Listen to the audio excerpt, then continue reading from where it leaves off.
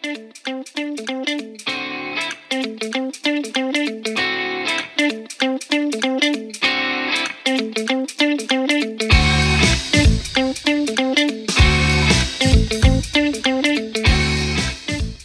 I think it's also exacerbated and highlighted a lot of issues that were there before the pandemic hit in terms of access to amenities.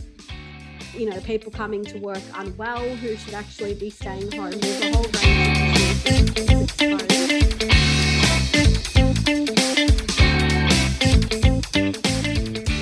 Welcome to the VAPA Voice, the podcast for all Victorian allied health professionals, from physiotherapists to radiographers, occupational therapists to social workers.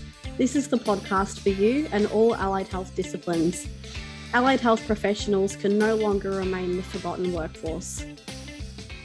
Welcome to the VAPA Voice, VAPA's podcast. And today's VAPA Voice is about working from home for allied health professionals. And with me, I have got two of our VAPA staff members. Would you like to introduce yourselves?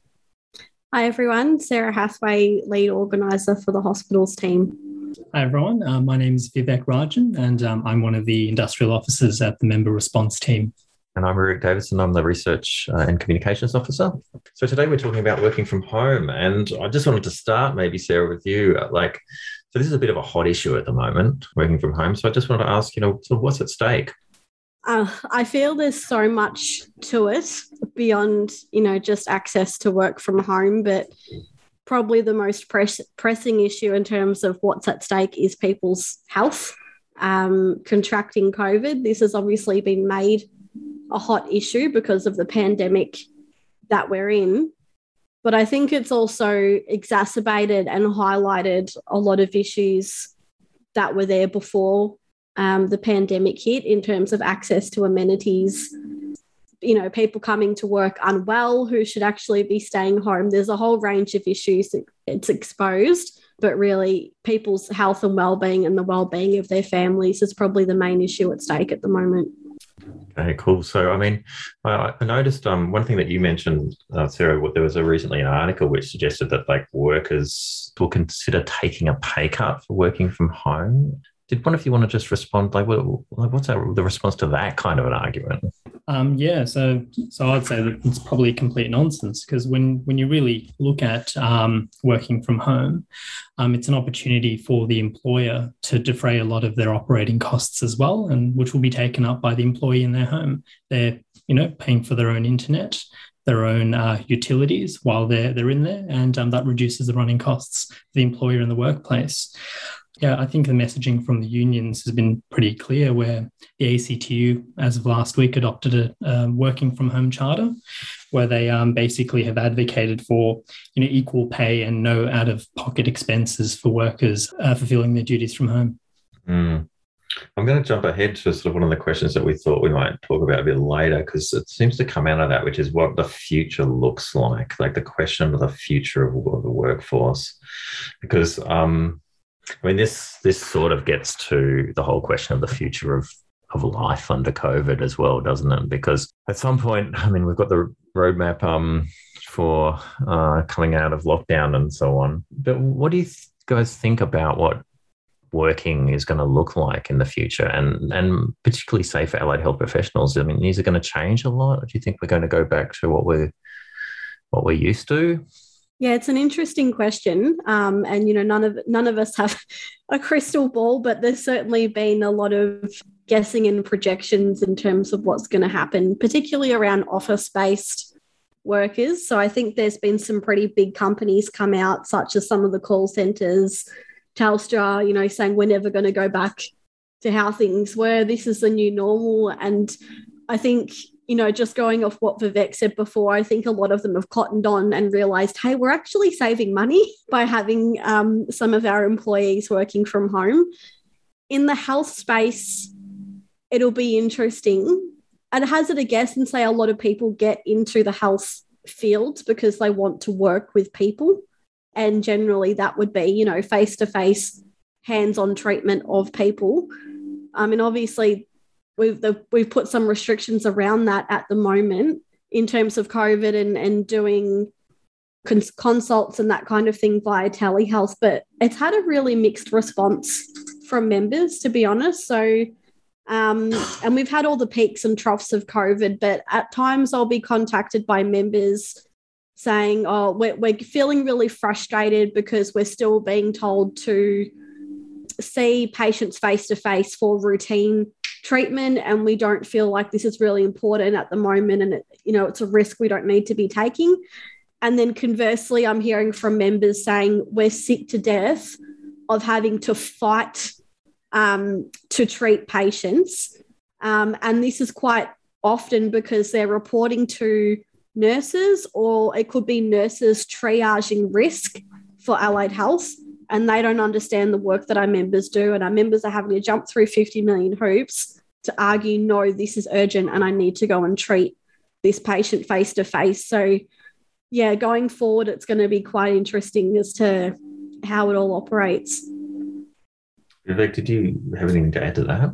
Yeah, and just off the back of what Sarah was saying, there's just a lack of clarity about, I guess, how the industrial relations, legislation is going to keep up with this new model of work. It's really been left in the hands of employees and employers to sort it out between themselves. So, it's a very dynamic space right now, and I expect that we'll see a lot of changes across the next 12 months. Mm.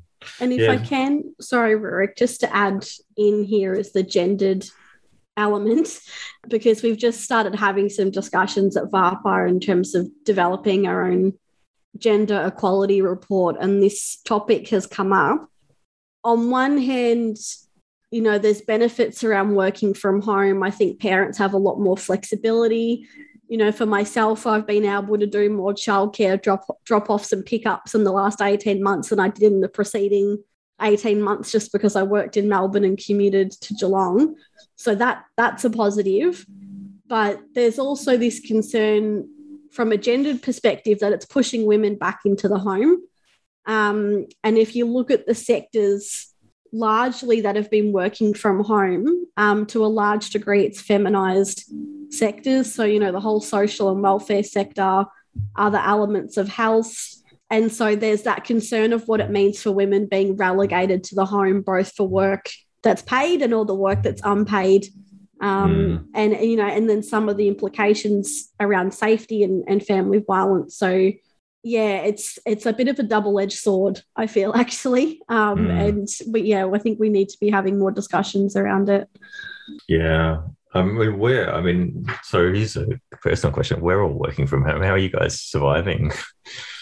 Let me go first. Let me throw myself onto the fire of the question first, because I work from home, but I live alone as well, and so I miss coming to the office a bit, and seeing everybody, because it obviously makes it harder, particularly when you're doing communications and stuff, to have the chats that you have in the office and of what's happening and what's going on and so on. And also it can just be a bit lonely by yourself, living by yourself.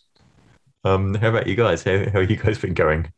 Yeah, I think quite similar. I certainly feel that the role of organising is very much a collective task, and we bounce a lot off each other in that office dynamic of, how was that meeting and what happened there, and you learn from each other. So I guess, in that working from home environment, we're really having to consciously make time for that. In terms of getting the team together and trying to carve out time of this is formal meeting time, and then occasionally just booking in 10 minutes just to talk rubbish like you would in the tea room at lunch, just to have that bit of social interaction. So it is difficult, but then at the same time, if I'm being entirely honest, I have a bit of survivor's guilt too, because, I'm glad I've still got a job. And then also, I see some of our members on the front line in ICU in head-to-toe PPE, and, my mum's in that position too as a nurse, so I can see how tiring that is for them. So it's as difficult as it gets at times. I, just also try and keep the the winching to a minimum as well. But, that's just me. Yeah, you've also got a little 3-year-old running around building forts or doing something as well, right? Yeah, exactly. And yeah, it's interesting sort of having Zooms with members and like almost having gateways into each other's lounge rooms and, seeing each other's kids. And yeah, I think it's had like a real humanizing effect on everyone because we're all kind of at that same level as well. So how about you, Vivek? How are you going? Yeah, pretty well, all things considered. And just like yourself and Sarah, I miss out on those incidental chats that we used to have in the office. And yeah, you're right. We just have to make a concerted effort to get those in these days. But yeah, I certainly don't miss the commute in peak hour. And we can get a extra solid 2 or so hours of work in during in time that would have been spent traveling otherwise. In terms of the member response side of things, I feel that I can squeeze more meetings into a day because I'm not losing time traveling between different sites. But at the same time, we lose that human contact as well. When we are representing members at discipline meetings and whatnot, they can be quite distressing for the member. So it's always nice to have that kind of, that personal connection and to be there physically as well to offer that support. And, it's not ideal having them there with management and HR and, myself dialing in via Zoom. Yeah, we've been finding ways to make it work. Yeah, cool. Well, maybe we'll be back in the office at some point, so we can have those tea room chats. But working from home features in BARPA's log of claims as well. So, Sarah, did you want to talk about what we say about it there? Yeah, I mean, just briefly. So we did have work from home provisions in our agreement, but it was specifically for the Royal Children's and the Royal Women's from memory. So it's really just seeking to expand that entitlement. So it is an entitlement for everyone. At the moment, it's quite tricky because the whole argument around work from home hinges on public health orders and how people are interpreting those public health orders. So there's no real industrial entitlement at the moment around work from home provisions. So, we're arguing on the definition of, depending on what stage of lockdown we're in at any given time, of what it means that if you can work from home, you must work from home. And if you can work from home, you should continue to do so. And all the stupid nuances of these words, when really you just want to say, we're in a pandemic, 80% of their work is being done on telehealth. Just let them do it at home. But yeah, I think it's really important for us to get those protections in our next agreement, particularly as we say, when the whole future of work seems to be morphing and changing and having protections around that. Yeah, just for the listeners, so we're talking about the public sector enterprise agreement log of claims. So the enterprise agreement negotiations are underway at the moment. So that's where that discussion's happening and what it's about. But we have a few, we've had some member response team cases, Vivek, about this issue. Did you want to mention those? Could you tell us about them? Sure. So just off the back of what Sarah was saying, we did receive a number of queries prior to the most recent set of lockdowns around the middle of the year where employers were pushing for employees to return to the office. And again, there's just this arbitrariness as well. And so that led to quite a few meetings as well about the interpretation of the public health orders and to what extent it applied. And we saw, every reason under the sun to return workers back to the workplace, and often in a public hospital setting, which was quite concerning. The recent set of lockdowns is just evidence of how quickly things can change in that space. And we've also received queries about workplace health and safety. So, for example, if an employee was in the office and they'd had an ergonomic assessment and it was deemed that they needed a sit-stand desk or anything like that, that's something that the employer would typically provide for.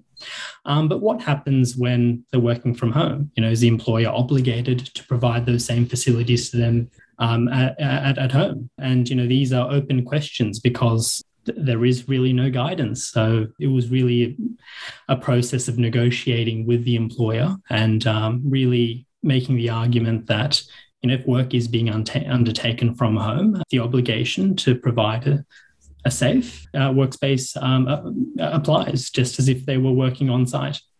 Yeah. Absolutely. Yeah. I just wanted to bring up the amenities question too, because I think, that's really interrelated with the work from home issue. And I think, makes the case for us in some instances that, the more people we have working at home, because just in a hospital environment, you can't have 1.5 meters between everyone because it's a confined space and there's so many people. So we do have, just to give some, collective examples of radiographer members or cardiac technologists who, in between scanning patients, would in normal times just quickly duck to the toilet and then come back and scan the next patient. At the moment, they're in full head-to-toe PPE. They'd have to don and doff, and in between scans, there's a line of like 10 people for one toilet. I mean, or the other example I had the other day, I had a member, pretty much in tears on the phone because it was just sort of like the straw that broke the camel's back on top of everything else they were dealing with. Their work location had been shifted. They were having to cart all their personal belongings around the hospital because they weren't given lockers. They were having to conduct confidential meetings from cleaning cupboards and corridors in the hospital, trying to find places to eat your lunch because we know the ventilation in tea rooms is a hot topic at the moment, but it's also a problem in hospitals. So just that access to basic amenity. And I think, it goes back to the comment we made at the start that this was certainly a problem before COVID, but I think COVID's just exposed a lot of these issues in hospitals. Thank you both for your time today. We'll be back with the next VAPA Voice in the next couple of weeks. So thanks again. Thanks, Ruru. Take care. Thank you.